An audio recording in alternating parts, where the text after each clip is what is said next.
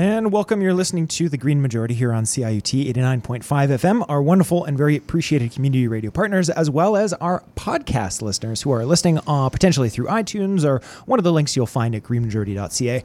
I am your host, as I said, Søren Kaster. I'm here in studio live just with Dave, just you and I, Dave. Mm-hmm. Dave Hostetter, and we're going to be joined by phone basically now by Lauren Latour. Before we throw to Lauren, I'm just going to say that we are going to be spending most of the show today doing a special topic by me. So buckle up. For later in the show, we're going to be going way off script, so stay tuned for that. But we want to make sure that we dot the I's, cross the T's, get to the meat and potatoes, if you will, of the issue first. So Lauren and Dave, you, as I now talk to you, yes, are going to do some news, and we'll see how long I can stay quiet. Yes. Hi, Lauren. How are you today? Oh, I'm excellent. How are you? I'm doing all right. Excellent. It's a Friday. I'm feeling good. Oh, yes. Oh, yes. So now we're going to get into some very strange stuff. In April of this year, every Republican lawmaker for the state of Oregon went into hiding in order to avoid voting on a landmark education bill that would have put more money into Oregon public schools. Democrats, who control the House and the Senate in Oregon, then negotiated with the AWOL Republicans and agreed to forego two other bills about gun safety and vaccines in order to get them back to work. But last week, the Republicans went into hiding again and have not gone to work now for 7 days in order to avoid voting on and effectively vetoing a climate bill that would bring every sector in Oregon into the cap-and-trade market. Oregon's Governor Kate Brown then sent out the state police to try to bring Republicans back to work, but not only have they been unsuccessful, but right-wing militias have threatened to shoot police in defense of the runaway Republicans. One Republican Senator, Brian Boquist, told the superintendent to, quote, bring bachelors and come heavily armed, implying that it would be a shame for him to have to kill a married police officer. He also claimed that being forced back to work by police would make him a political prisoner. Democrats need 2 Republicans to return by the 30th of June in order to have enough lawmakers present to meet quorum and vote on the bill. Regarding the missing Republicans, Communications Director for the Oregon State Majority Office, Rick Osborne, told ABC News, quote, we've heard rumors all over the place. We've heard Idaho. We've heard Montana. We've heard Washington. I think I heard about somebody in California. I don't know if they're together or separate, but they appear to be out of the state. He also said, quote, when they came back in April, we gave up a couple of bills, and they gave their word that they wouldn't do this again. And they did this again. The website Reddit eventually put its largest pro-Trump message board into quarantine over the issue, since so many people were glorifying violence as a wonderful and patriotic last resort, and telling each other to stock up on ammo to protect the rogue Oregon senators from the police. Users collectively raged about the communists clustered in cities and the tyranny of the Democratic leadership, and mused about shooting cops and burning Portland and Eugene to the ground. Police decided to briefly shut down Oregon legislature amidst the violent talk from the various militia groups. There was also discussion of soft, soy-loving cuckolded men handing over their guns and daughters to the Prophet Muhammad. The quarantine means that the message board will not generate revenue or appear in public feeds or show up on searches, and most of the violent comments have been removed by moderators. This kind of walkout also occurred in 2001 when Democrats left to block a Republican redistricting plan, and in 2007 when Republicans walked out to negate a plan to redistribute corporate tax refunds. In the first case, the state police were not sent out because the governor was a Democrat, and in the second case, the police were sent out, but they didn't end up hauling anyone back because one Republican decided to return, and quorum was met. As mentioned, the bill in question would bring Oregon into a cap-and-trade market with Quebec and California, and was supported by industry. This would be the very same market that Ontario used to be a part of before Doug Ford pulled us out. It would make Oregon the second U.S. state to put a carbon price on all sectors. Regarding the economics of the bill, Democratic Oregonian lawmaker Karen Powers told Democracy Now!, quote, we understand that our lowest income Oregonians can barely afford their energy bills as is. and so will be crediting them back the gas increased prices and holding their utility bills harmless. We're doing what we can to signal that this is a climate crisis. We have to act now and soon, but can't leave people most affected behind. We commissioned an independent economic analysis of the legislation earlier in session and found that it should increase our state's GDP above and beyond baseline by an additional 2.5% by 2050. And the firm found that they estimate that moving to clean energy and energy independence should create more than another 50,000 jobs over the next couple decades. About the GOP walkout, Powers said, quote, "It is deeply disturbing to me that sort of anti-government uprising would happen over a climate bill, after we've spent months listening from the public. We've listened to public testimony for 22 hours.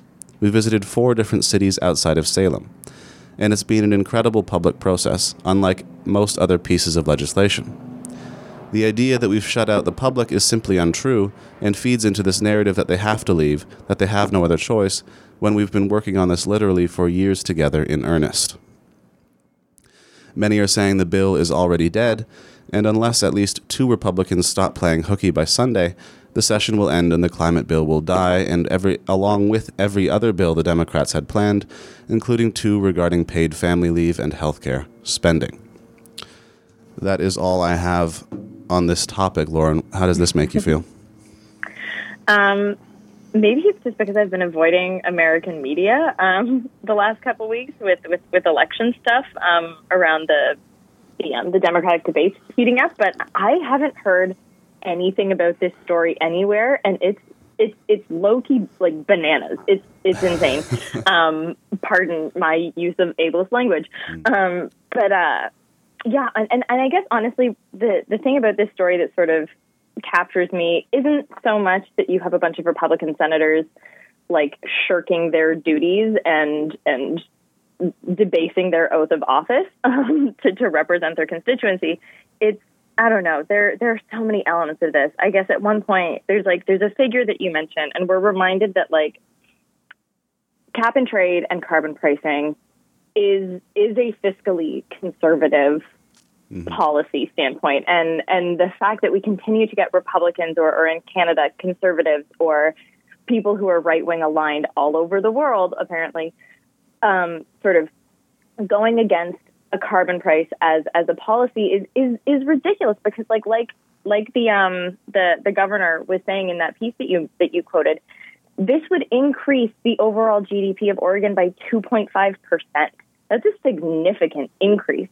And the fact that you have Republican senators who are going against this motion, despite the fact that it would raise their GDP, which is something that they're supposed to be interested in and care about, just seems completely backwards to me. Anyway, we know that for a lot of reasons, that's not actually their primary concern. But I don't know, listening to the story, I really just hope that Canadian representatives don't get any ideas from this sort of tactic of just holding their governmental and their legislative body hostage. But when I was researching this story, one of the things that sort of came up that again sort of caught my eye was there was a rally that was happening that was being held by members of the community who were supportive of these Republican senators who had walked out. And one of the people speaking at the rally was a sheriff of a rural county. I think the county was called Douglas County in Oregon. And he said, this state was built on the timber industry and by farms, ranchers, construction, and other blue-collar industries, not on coffee businesses and marijuana dispensaries. And it just sort of reminds me of the fact that I know I harp on this all the time, but the environmental movement, especially in the 90s and early 2000s, did such a disservice to itself and to the left in general by pitting itself in opposition to the workers of these industries. I know that wasn't necessarily the intention. The intention was always calling out the big, like the big industry, the head honchos, as opposed to the individual workers. But unfortunately, because the environmental movement was so adamant that we cared more about the trees than the people cutting them down, it meant that those workers were made to feel as though not only do we not care about them, but we also don't care about where our paper comes from or where our paper plates come from or where our food comes from or where, to kind of reference that sheriff talking, where our marijuana comes from. And it's allowed this narrative to be perpetuated that environmentalists and people that care about the climate are urban elites who are disconnected from the reality of the situation and don't care about the laborers who provide us with the products that we use. And we're going to have to work so hard to connect with these groups over the next few years, despite the fact that we want a lot of the same things. I mean, people who work in the timber industry in Oregon, for instance, don't want all the trees to disappear because then they don't have any trees to harvest. And we don't want the trees to disappear because we appreciate the trees. And they also appreciate them. I mean, people tend to live in states like Oregon because they enjoy being outside. So I don't know. The environmental movement did such a disservice to itself when we distanced ourselves from these laborers. And that's sort of what's coming to mind hearing stories like this play out. It's how hard we're going to have to work to fight that narrative. But. And I just wanted to add as well too is that, you know, and a big part of that is none of us on this show were old enough to have been there, so we can't sort of speak from personal experience as to the balance between those two things. But like so many other issues too, we have to keep in mind the popular media is often, when there's an out group, popular media is often the group that defines for everyone else what that out group is, right? So this has a lot to, we won't get sidetracked by a conversation about blackface, but I mean, these types of things, and they're inherently, raises, it all stems from the same thing. That's an out group I don't understand. I think I'm in conflict with them. So I'm going to do the blah, blah, blah. So the reason I'm mentioning that was because it just occurred to me while you were talking, for instance, I'm a huge fan of the show. I've mentioned it before, X-Files, for instance, because I'm like an 80s kid. There are three really prominent episodes where there's someone who is identified as an environmentalist, like specifically, and all three of them, two of them, they're the bad guy. One of them, he's an actual eco-terrorist who actually tries to kill people. And in the third one, he's the hapless idiot who the disaster happens because they refused, they were being so naive and refused to accept the truth that they did something that caused the disaster. So that's just one show, but this has been that narrative has been reinforced, and to the degree that I'm not even, I don't know. I have no idea how much that was the case, but it was certainly the only case that was ever presented to anyone. Mm-hmm. No, I think you're totally right, and I'm sure the X-Files is not the only example we could point to about narratives around disconnected environmentalists that are being perpetuated and understandably absorbed by sort of communities in opposition or who we've come to believe are in opposition to us. There was, again, when I was sort of quickly Googling this story, a piece on Fox Business came up immediately, and it was unbelievable. It was just a reminder that we consume such different media and we consume such different news sources from folks who might identify as being on the right versus on the left. This piece, it was only 250 words, if that.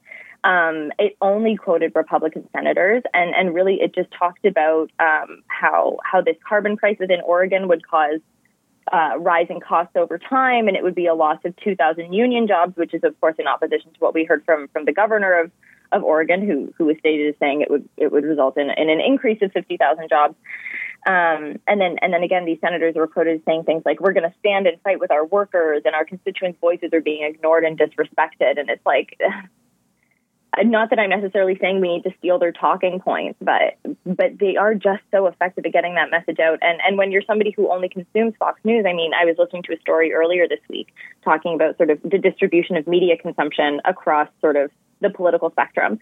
And folks on the left, again, this is a study taking place in the States, but consume, there were lots of different media sources they trusted that sort of varied from the very left, from something like Democracy Now! to the slightly more centrist, even borderline right-wing, like say The Economist. Whereas you get folks on the right who really have very, very limited trust in the media, and they were primarily getting their sources, their news sourced from either right-wing talk radio or Fox News, for instance. And when they're only getting their news from a really, really limited context and really, really limited source that again only does things like quotes Republican senators, people aren't getting the whole picture. And I really hope that didn't come off as me sounding like, oh, us liberals, us left-wing people, we have more knowledge, we have more access to that information. But it does seem to be that to a degree that's the case, and that we have more access to more information. Anyway, I'm not too sure what the point I'm trying to make is anymore. No, I was actually going to interject and say, Lauren, without realizing it, you're actually kind of foreshadowing the next two sections. So there's a lot of, I've restrained myself from interrupting you, but there's a lot of crossover. So thank you for the unintentional setup. No problem. Happy to provide a segue. And it's just strange looking at the kind of comments that spark or that surround this kind of militia support for rogue Republicans online, because these people online believe that they're taking violence as a last resort to defend their constitution against the tyranny of this kind of regulation, which is going to kill, capitalist industry and turn everything into a state-run conglomerate. And it's just, I wonder what the right approach is on these issues when both sides believe they have the Constitution on their side, and that they're being put under threat in this way. I don't. Oh my God! I think that's the $1 million question. That's the $1 million question. I have no idea what that answer is. That's the thing. When everybody believes they're on the right and the other side is just so misled and so wrong and so ignorant. And we're at this point where everybody's just talking past each other and we don't know how to actually communicate because nobody trusts the other side's sources. So yeah, exactly. Oh, stoked for this election period. Anyway. Well, no. So as a bit of a tease, so like a lot of what I was going to be talking about in the next two sections has to do with my trip to tech conference, but it wasn't just a random tech conference. It was essentially one that was around big tech and the tech industry taking on a lot of these challenges. And so one of the only thing I'll sneak preview, because it was so related to what you were just saying, was one of the presenters, which I'll be talking more about after the break, showed a graph starting with the like colloquially yes, I can't say that word properly. I'm not even going to give it another try. You know what I was trying to say. Was the idea that, Facebook has ruined political discourse. This is something that we sort of consider a sort of social truism. People say that, but there's not like a reference for it. Well, it turns out there actually is. If you map the founding of Facebook essentially to like a political spectrum testing and like studies and surveys and whatnot, you can actually see there's like consistent generalized overlap, and then it splits over time since Facebook was launched.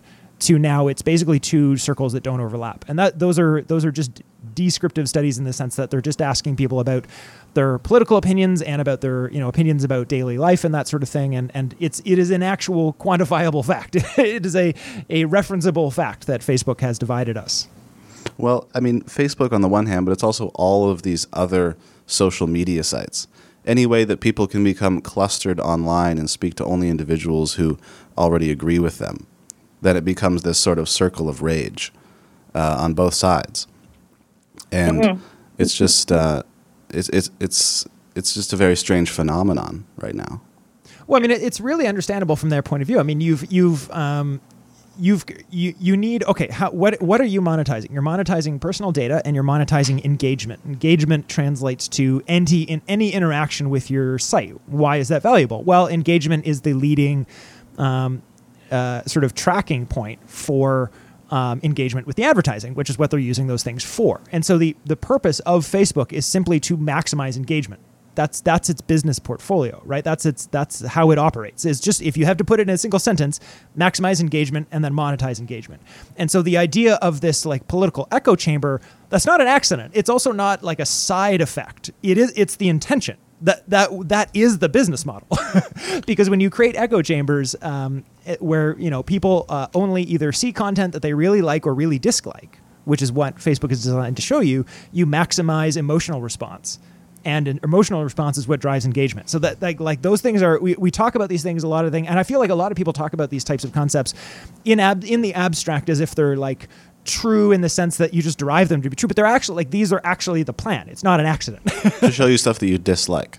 You're telling me that? Absolutely. The entire purpose of this site is to maximize your engagement. Engagement is derived from emotional responses. And so the entire design purpose of Facebook is to emotionally trigger you such that you engage with it.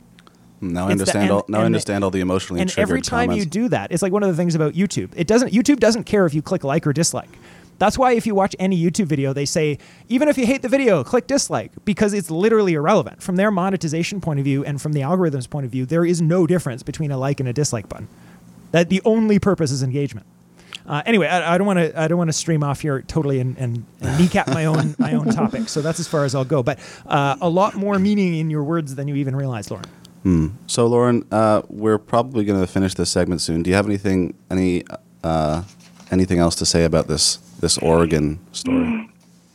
No, I'm incredibly curious to see how it plays out, because in my mind, it was just sort of like, oh, well, they'll just continue to push back this vote until eventually these senators come back to sit and go back to work. But no, I guess like you said, if they don't come back by Sunday, then this bill falls by the wayside and doesn't get voted on. And it's, oh man, like how does that end up working within a democratic system? But, and what happens when the Republicans, potentially lose some popular support because of this stunt? The Democrats get in again, and they still can't do anything. And it's like, when are we ever going to do the tiniest thing on climate change? And is it always going to become violent in this way? But see, that's the thing. I don't think that the Republicans will lose any support over it, because people who support Republicans are only consuming Republican media. People who support Democrats are only consuming Democratic media, and each is getting fed a story about how the other one's the enemy. So I don't think you're going to get any people who vote Republican or who would identify as being right-wing or libertarian who are going to look at this situation and say, hey, why isn't my senator going to work? They're going to look at it and say, those Democrats are holding up government and they're holding it hostage, and my senator, my Republican senator, is representing my values properly. So it's anyway, yeah. Yeah.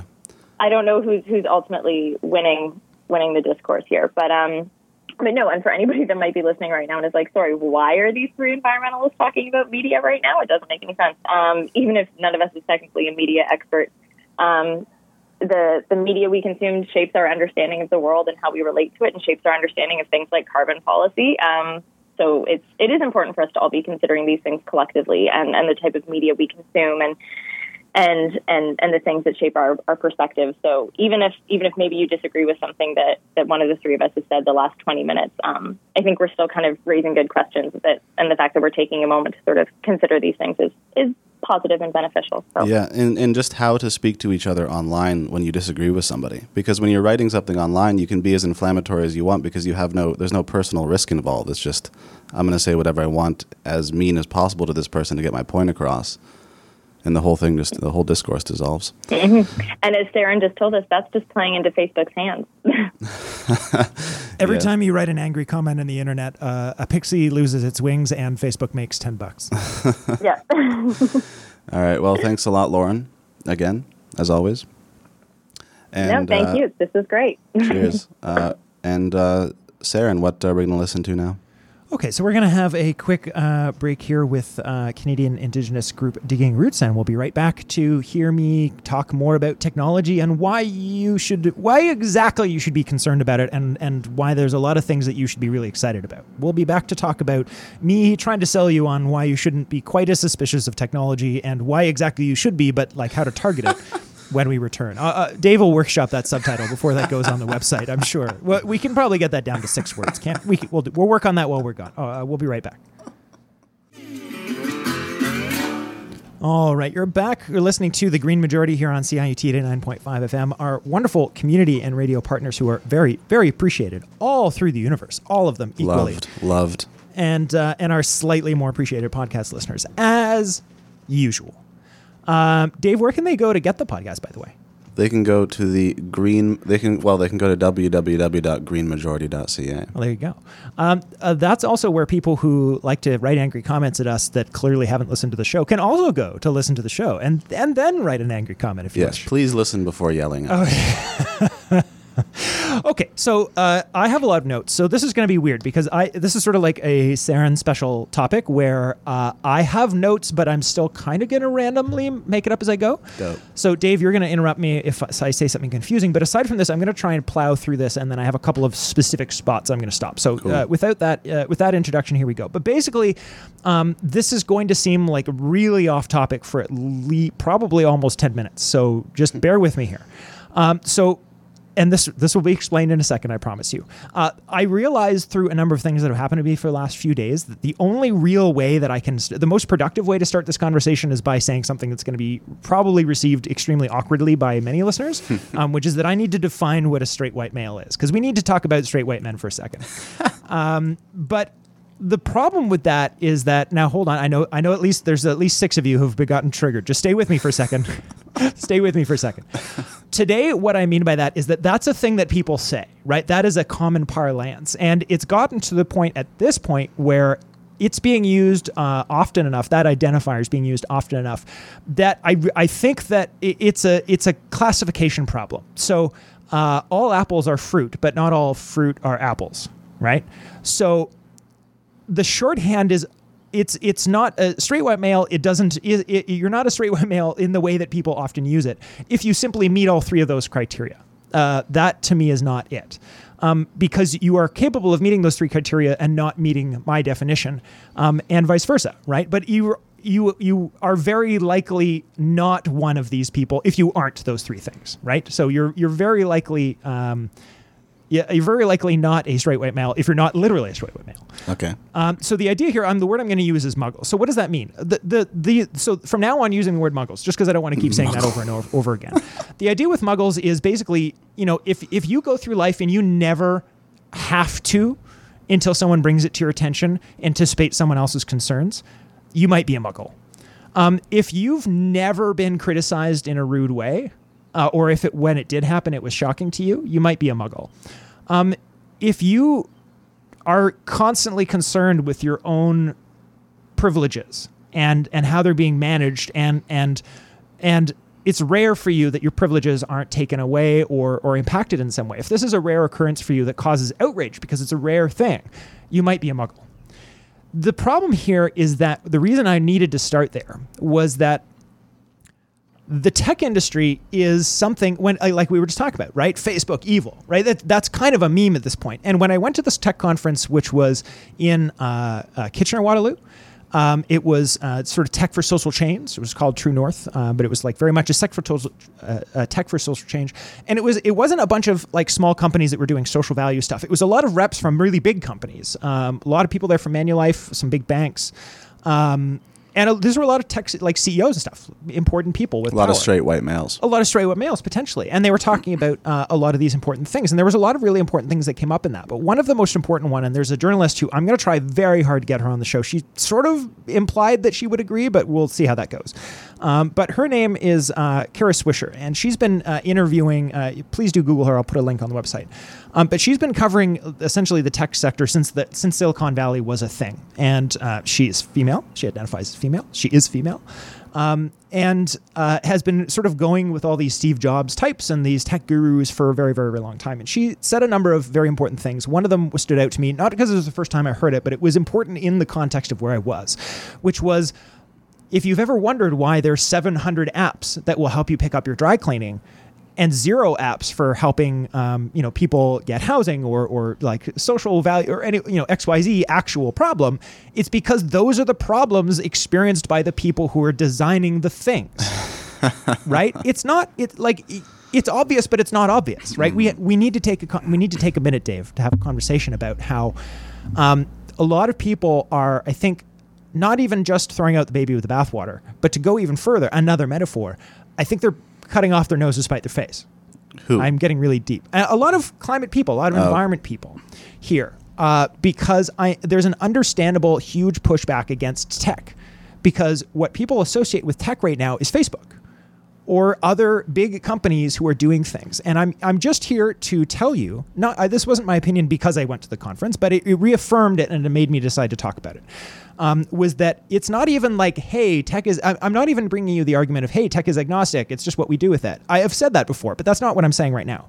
What I'm saying is there really are some people out there who A, get it, and B, care, and they are in these big companies and they are trying to make the change that they can, but there's so few of them.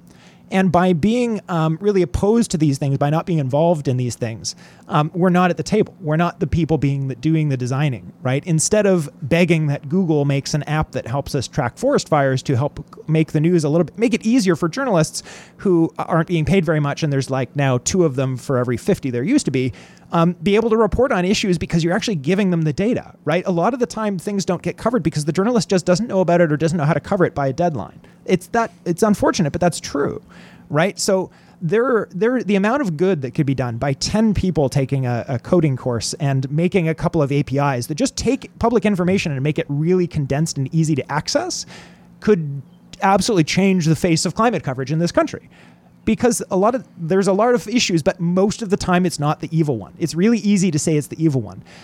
But I'm here to tell you that we need to be at those tables, right? And whether this has to do with diversity and inclusion or climate issues or the intersection between those two things, or any other issue that you might think of, it's not practical, it's not useful, and it's not effective to just complain about it from the outside or to tell those people that they're evil. I've met a lot of these people. There are some really ignorant people out there. A lot of them want to do the right thing and are just so far from knowing what it is because they're muggles, because they've never had the experience of having to constantly wonder if they're going to lose their job if they voice their opinion or any of the other things. They don't have essentially a free pass in life. But privilege is about things you have. And so not having it is very difficult to just get, right? And so these are one of these things, is that a lot of these companies are just extremely ignorant. The companies themselves are muggles. And there are certain companies that are just sort of doing social harm. And that Facebook is an easy one. There's no good comes from Facebook. The world would quantifiably be better off if it went out of business tomorrow and shut down. That is just, in my opinion, a fact, a certifiable fact. But don't confuse Facebook with tech. That's one angle of it. The other angle of it is that people honestly have no freaking idea. And this is where I'm going to pause here for some comments from you, Dave. People honestly have no idea. And I can't tell you how many mental explosions I've had over the last 6 months. As I've come to terms, I'm here to tell you the amount of amazing things that we could do if we just had a couple of hundred climate activists that knew how to code things. Here's the thing, Dave, there's a saying that people go, and I've heard this on all sorts of podcasts, very sarcastically people saying, well, just, just learn to code. As like, that's the thing of like, well, put down your individuality and just join Google as like a Google arm. Okay, cool. But here's the thing. Code isn't like being a miner where like you can't mine at home, right? If your career is to be a miner and you work in a mine, I mean, sure, I guess you could win the lottery and maybe one day you'll own a mine, but then like you're still going to hire people, right? Like it's a thing you do for your job. When you learn to code, it's learning a language. And it allows you, all it is the language that computers speak. And once you speak the language that computers speak, computers can do all the other things for you. And so one of the most things that I've gained the most appreciation for, that I really wanted to sort of take a bit to evangelize, is to identify just how little effort it would take to do so much good in that sector if just more people knew how to do it. Because sure, maybe you do work for Google and you have the tech equivalent of a McJob, job, but you take those skills home and it really doesn't take much. Dave, the reason there isn't an API that maps, an API is an endpoint. So think of it as a website that only a computer talks to, right? So when you go to a website, that's functionally an API with a user interface. It's some data that's from another computer being piped to you. And then it's a certain type of that, a subset of a data that might come through an API, is a website because that has a user interface for you to use. But something without a user interface that's just for computer to computer is how people talk this. So you could do this. You could create a simple program that would collate this information and then publish it in reports in easy things you could do. This is something a couple of people could do in a few months. I mean, what exactly could they do? Like what is this amazing good that these climate activists could do with their coding skills? Because a lot of the problems are almost exclusively a lack of information and a lack of proof of concept. Right? Often people are part of the trick with the tech industry is that because being able to code is so powerful, right? In the sense that you could do anything. Like, I know it sounds silly, but like through a computer you can do anything. So it's almost like you're sort of like drowning in choice, right? So what we need, the reason there are all the 50 million apps to help you, like think about how many fitness apps there are. Now, there might be a couple of climate apps, there might be a couple of things, and I know there's some Toronto groups that we've done that, but why aren't there 5 million? Like, think about how many climate activists there are. But if people were downloading this thing, like often there's conditioning from seeing things, right? Like you think about when you hear a story about climate change, even if you're a climate denier, you think about climate change. When you're going through the app store and you see a fitness app, you think, oh, maybe I should. Like, do I need a fitness app? right? It's part of being in the social fabric of spaces. It has the same thing to do with visibility. And here's where we skew back into diversity and inclusion for a second. A lot of the climate change solutions are going to work for middle-class white people. Why? Because it's middle and upper-class white people who are largely making those decisions, right? That you can't separate diversity and inclusion. And it's not because every single one of those white people is a card-carrying KKK member. It's just they're not aware. And so that's sort of the other angle of that, is that we could be doing these things instead of begging other people to do them. A lot of the time they would be more receptive to it if they knew that we could speak their language and say, hey, look, here's this thing that we could do and I got it started, is going to get a very different response from I hate you until you do this. And thirdly, the piece about diversity and inclusion is just a lot of these things are not being done because the people who know how to do them are just doing other things. It's not because they're for or against climate change. They're just doing other stuff. And it's really made me just realize that we need to have a real conversation about where does technology fit into this movement. And because of the connection between technology and corporations, which are the thing that is the actual problem, right? Tech companies aren't evil because they're tech companies. They're evil because they're corporations.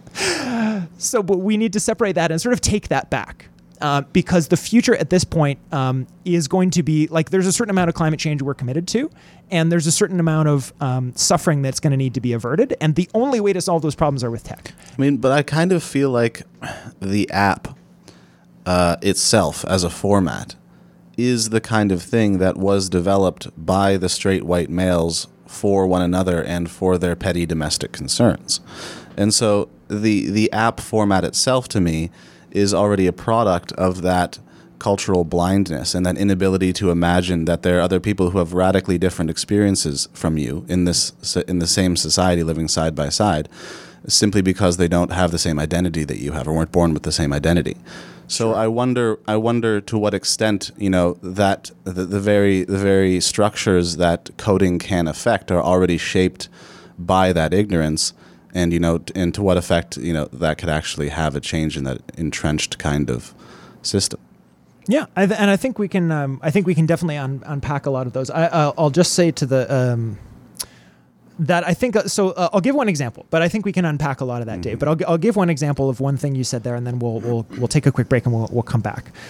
Which is the idea. So I stuck up my hand. So something I don't talk about on the radio very often because it's not relevant, but it's also like sort of weird to never mention. So occasionally I'll slip it in there. But hi, I'm Saren Kaster. I'm a trans woman. I identify as female, she, her.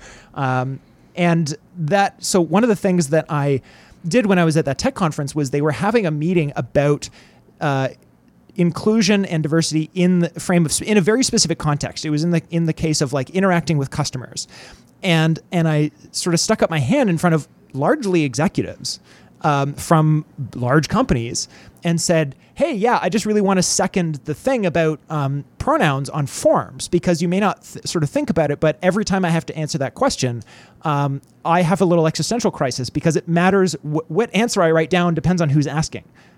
And the simple process of like having to stop and like go through an emotional process every time you fill out the gender field on a form, whether or not it even has additional options, is really intense.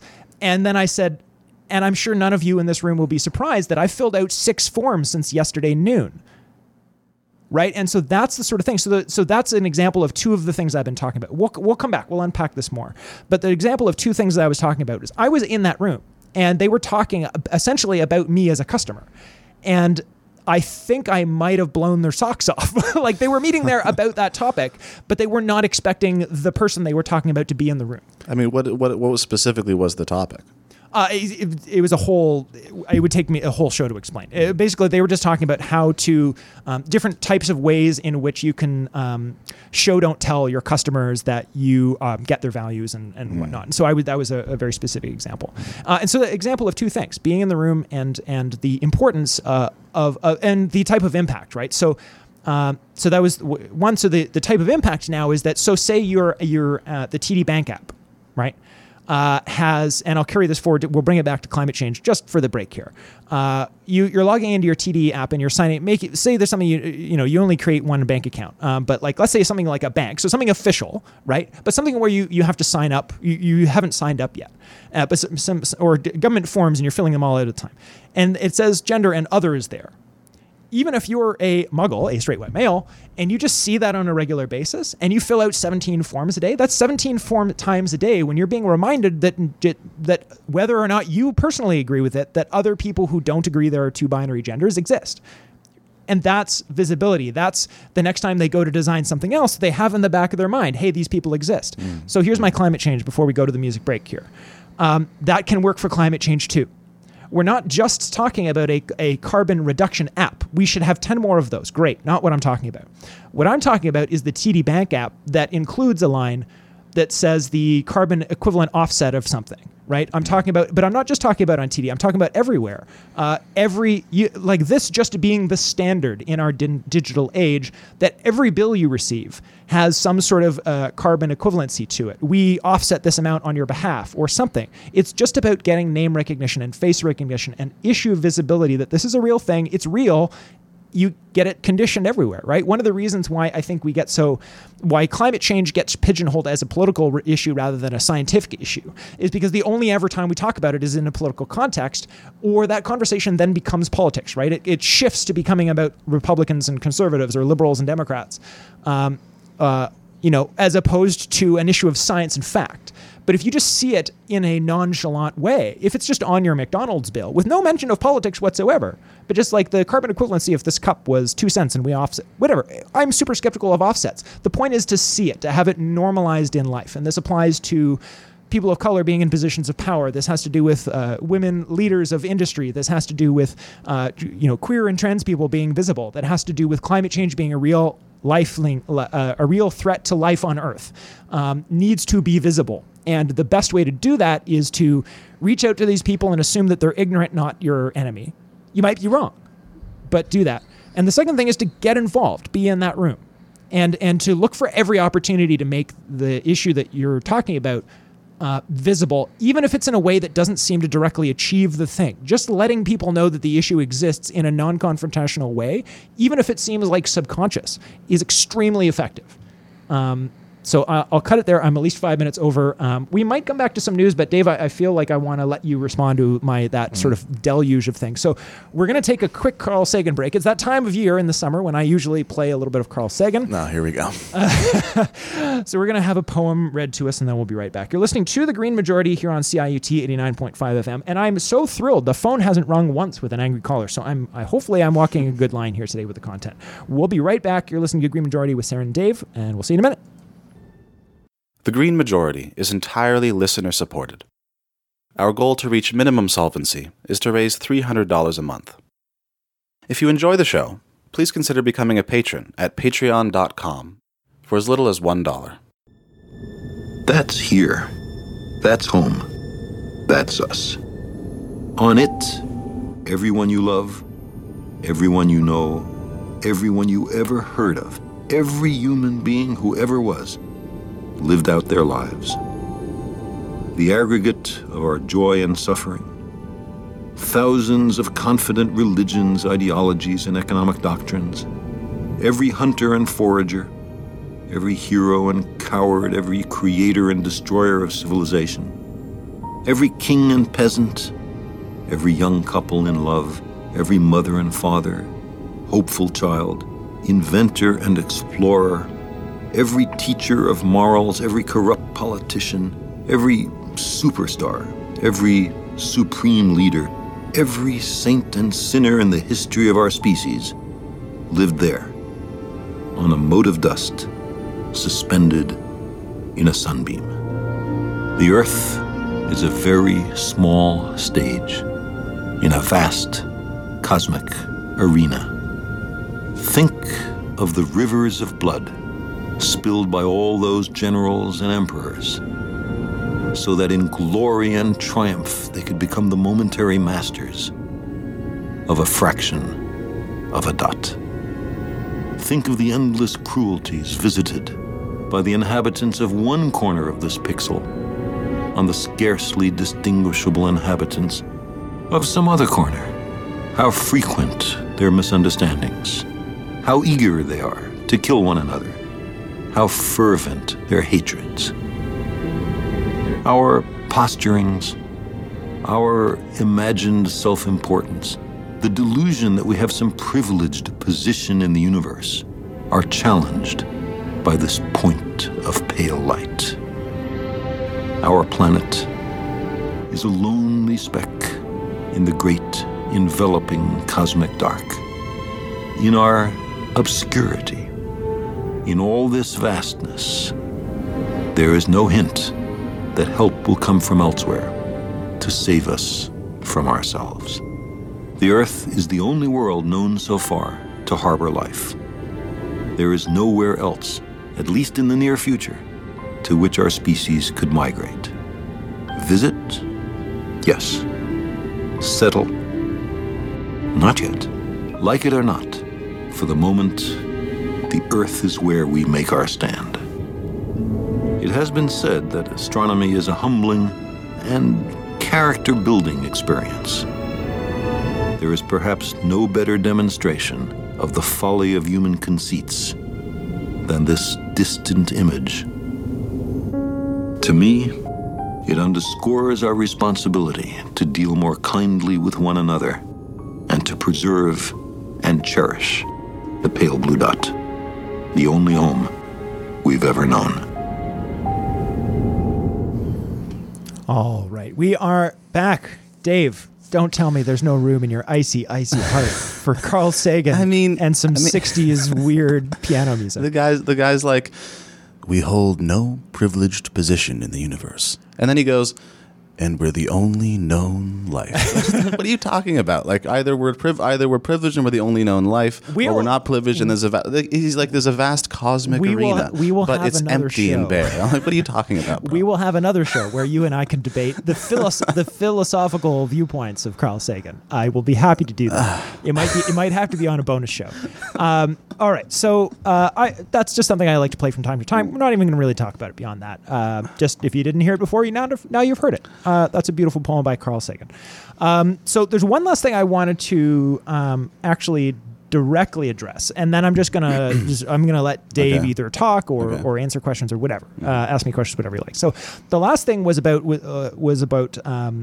Lauren's segue that she set me up with here, which was about the idea of people don't talk to each other left and right, whatever. My theory is that my opinion is that currently the idea of left and right are absolutely meaningless words. Well, because of not due to Donald Trump, but in the context of the age of Donald Trump, we've simply taken all of the muggles, all of the people for whom they have so few concerns, at least about others, that the idea of someone else suffering brings them joy. Actual sadists, who we interact with on a regular basis on our Facebook page, by the way. I mean, no, I'm referring to a couple of specific conversations I had in that case with someone who literally said, it's too bad this is me almost directly quoting, it's too bad I'm going to be dead before I get proven right, because I'd love to see the looks on your faces when you're all poor and there's no climate change. Like, these are really people who are like angry, lonely people who are lashing out at the world, who unfortunately almost certainly vote. And so the reason I wanted to say that was that we because of the way that people don't like to talk about politics, right? You can't. It's really hard to talk about politics at work if it's not in a specifically controlled whatever. But we have a problem here because politics is now, like, what politics means has been changed, and we now have a bunch of people who basically are straight white men, muggles, who don't care about themselves, whether or not they're actually male, whether or not they're actually straight or white, but people who fit that profile, who are now calling themselves conservatives and are basically just, I don't think any of these things are real. I don't like change because I see change as me having less power. And I'm just so angry at the world, or so pathological and sociopathic, and enjoy the suffering of others because they're so angry and sad, that they really just want to let the world burn because they want to stick it to the lefties.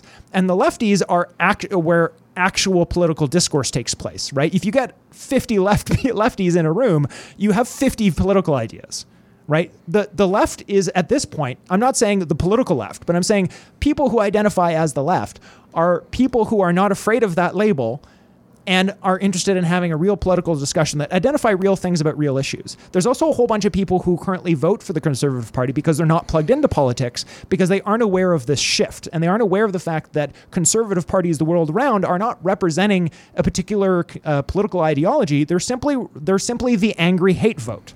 Right? And what do I mean by that? I'm not trying to slander them. Well, it's because they've abandoned even their ideas. Like, find me a conservative politician who has the slightest respect for the actual free market. There isn't one. There isn't one. They want the most controlled economies in the world. They just want all the subsidies to go to their buddies and everyone else to be out on the street. Right? These are not people with like a different political viewpoint about which we can have disagreements. There is the majority of us who need to sit down and have a conversation about what needs to be done in the world. And we need to find a way to limit the damage, sit down and silence, or at least shout over, get louder than the tiny subset of people who are actually just out for vindictive political pain because they're sad and pathetic people, and a whole bunch of people who are not aware of what's going on in politics enough to think that the party that has attracted those people is their party. And that's where I'm going to start rambling. I've left you 7 minutes to do with what you will, Dave. Well, I guess I don't think of these people as sad and pathetic. I think of them as, as loving what they have in their life and feeling threatened by certain kinds of discourse. But also, I mean, you did say a few months ago that these certain corporate oil CEOs, fossil fuel industry executives, should be jailed. So I wonder if there isn't a kind of, schadenfreude on your side, thinking, I'd like to see these people suffer too. No, I want to see people punished for harming others because I believe in justice. I don't believe that people should be harmed because of their job, status, rank, classification, or simply because they politically disagree with me. I think that there's a specific group of people that have committed crimes who have not faced judgment because of their privilege. But those who defend those men, and probably most of those men, those straight white males, and even if they aren't straight white males, right? Like the corporate disease infects us all. The bro muggles. Bruggles? Maybe we call them bruggles. They believe, and there's evidence for their belief, that what they've done is actually liberated individuals materially through the development of the fossil fuel industry. Right. And that they've given us such a major gift and such a necessary gift of wealth through the burning of fossil fuels, that to now call them, criminals is a proto-Stalinist kind of thing. Can an Academy Award-winning actor be convicted of murder? But that's not the same thing, right? Answer the question. They can't, obviously. Right. So one thing doesn't preclude the other. That's my point. No, what I'm saying is it can be both of those things. It's the very industry that's brought the freedom, right? It's not as if you're acting and then you've killed. It doesn't you have to kill someone from acting. It's like the very industry, the very fossil fuel industry that appears to be hurting us now has in fact benefited us, right? Right. So it's not that it's that the one benefit now appears to be a detriment. It's not that they've done something in addition to the fossil fuel industry. It's that the development of that itself has brought both freedom and brutality. It was doing one, and then it was doing both, and then we started caring about one of them, right? And so, like, over time, things can change. That was my point about the actress. Was that, like, you might have an actor or an actress who becomes famous, and then kills someone, and it's a reality in society that we use that person's fame to help that person avoid consequences. Like, well, Kevin Spacey wouldn't have sexually assaulted someone because it's Kevin Spacey, right? That is what's at play there. For me, it's more like Eddie Murphy, right? You look back on his Eddie Murphy Raw, and he says some terrible things about gay people and about the whole thing, and it's like. And if you ask him these days, he still says pretty terrible things about gay people. But it's like this did not age well, right? But he was huge at the time, and he's still respected as a comedian, and that did bring people laughter and joy. But you look at it now, and it's like, okay, that was kind of disturbing. Right. And so and that's good that you brought that up, because that does flesh out the importance thing here. The thing that they're not being. I don't think that they should be jailed because they're evil or because they're contributing to climate change. There was a crime, in my opinion. I don't know if it's legally a crime. I'm saying it was a crime against humans and should be a crime, and for a crime for which I think that they should be jailed. Is the idea of spending millions of dollars looking at climate science to lie to people where the consequences will be death, not of a couple people, but of millions of people. That to me is a crime, and they should go to jail for that crime, not for being the head of an oil company.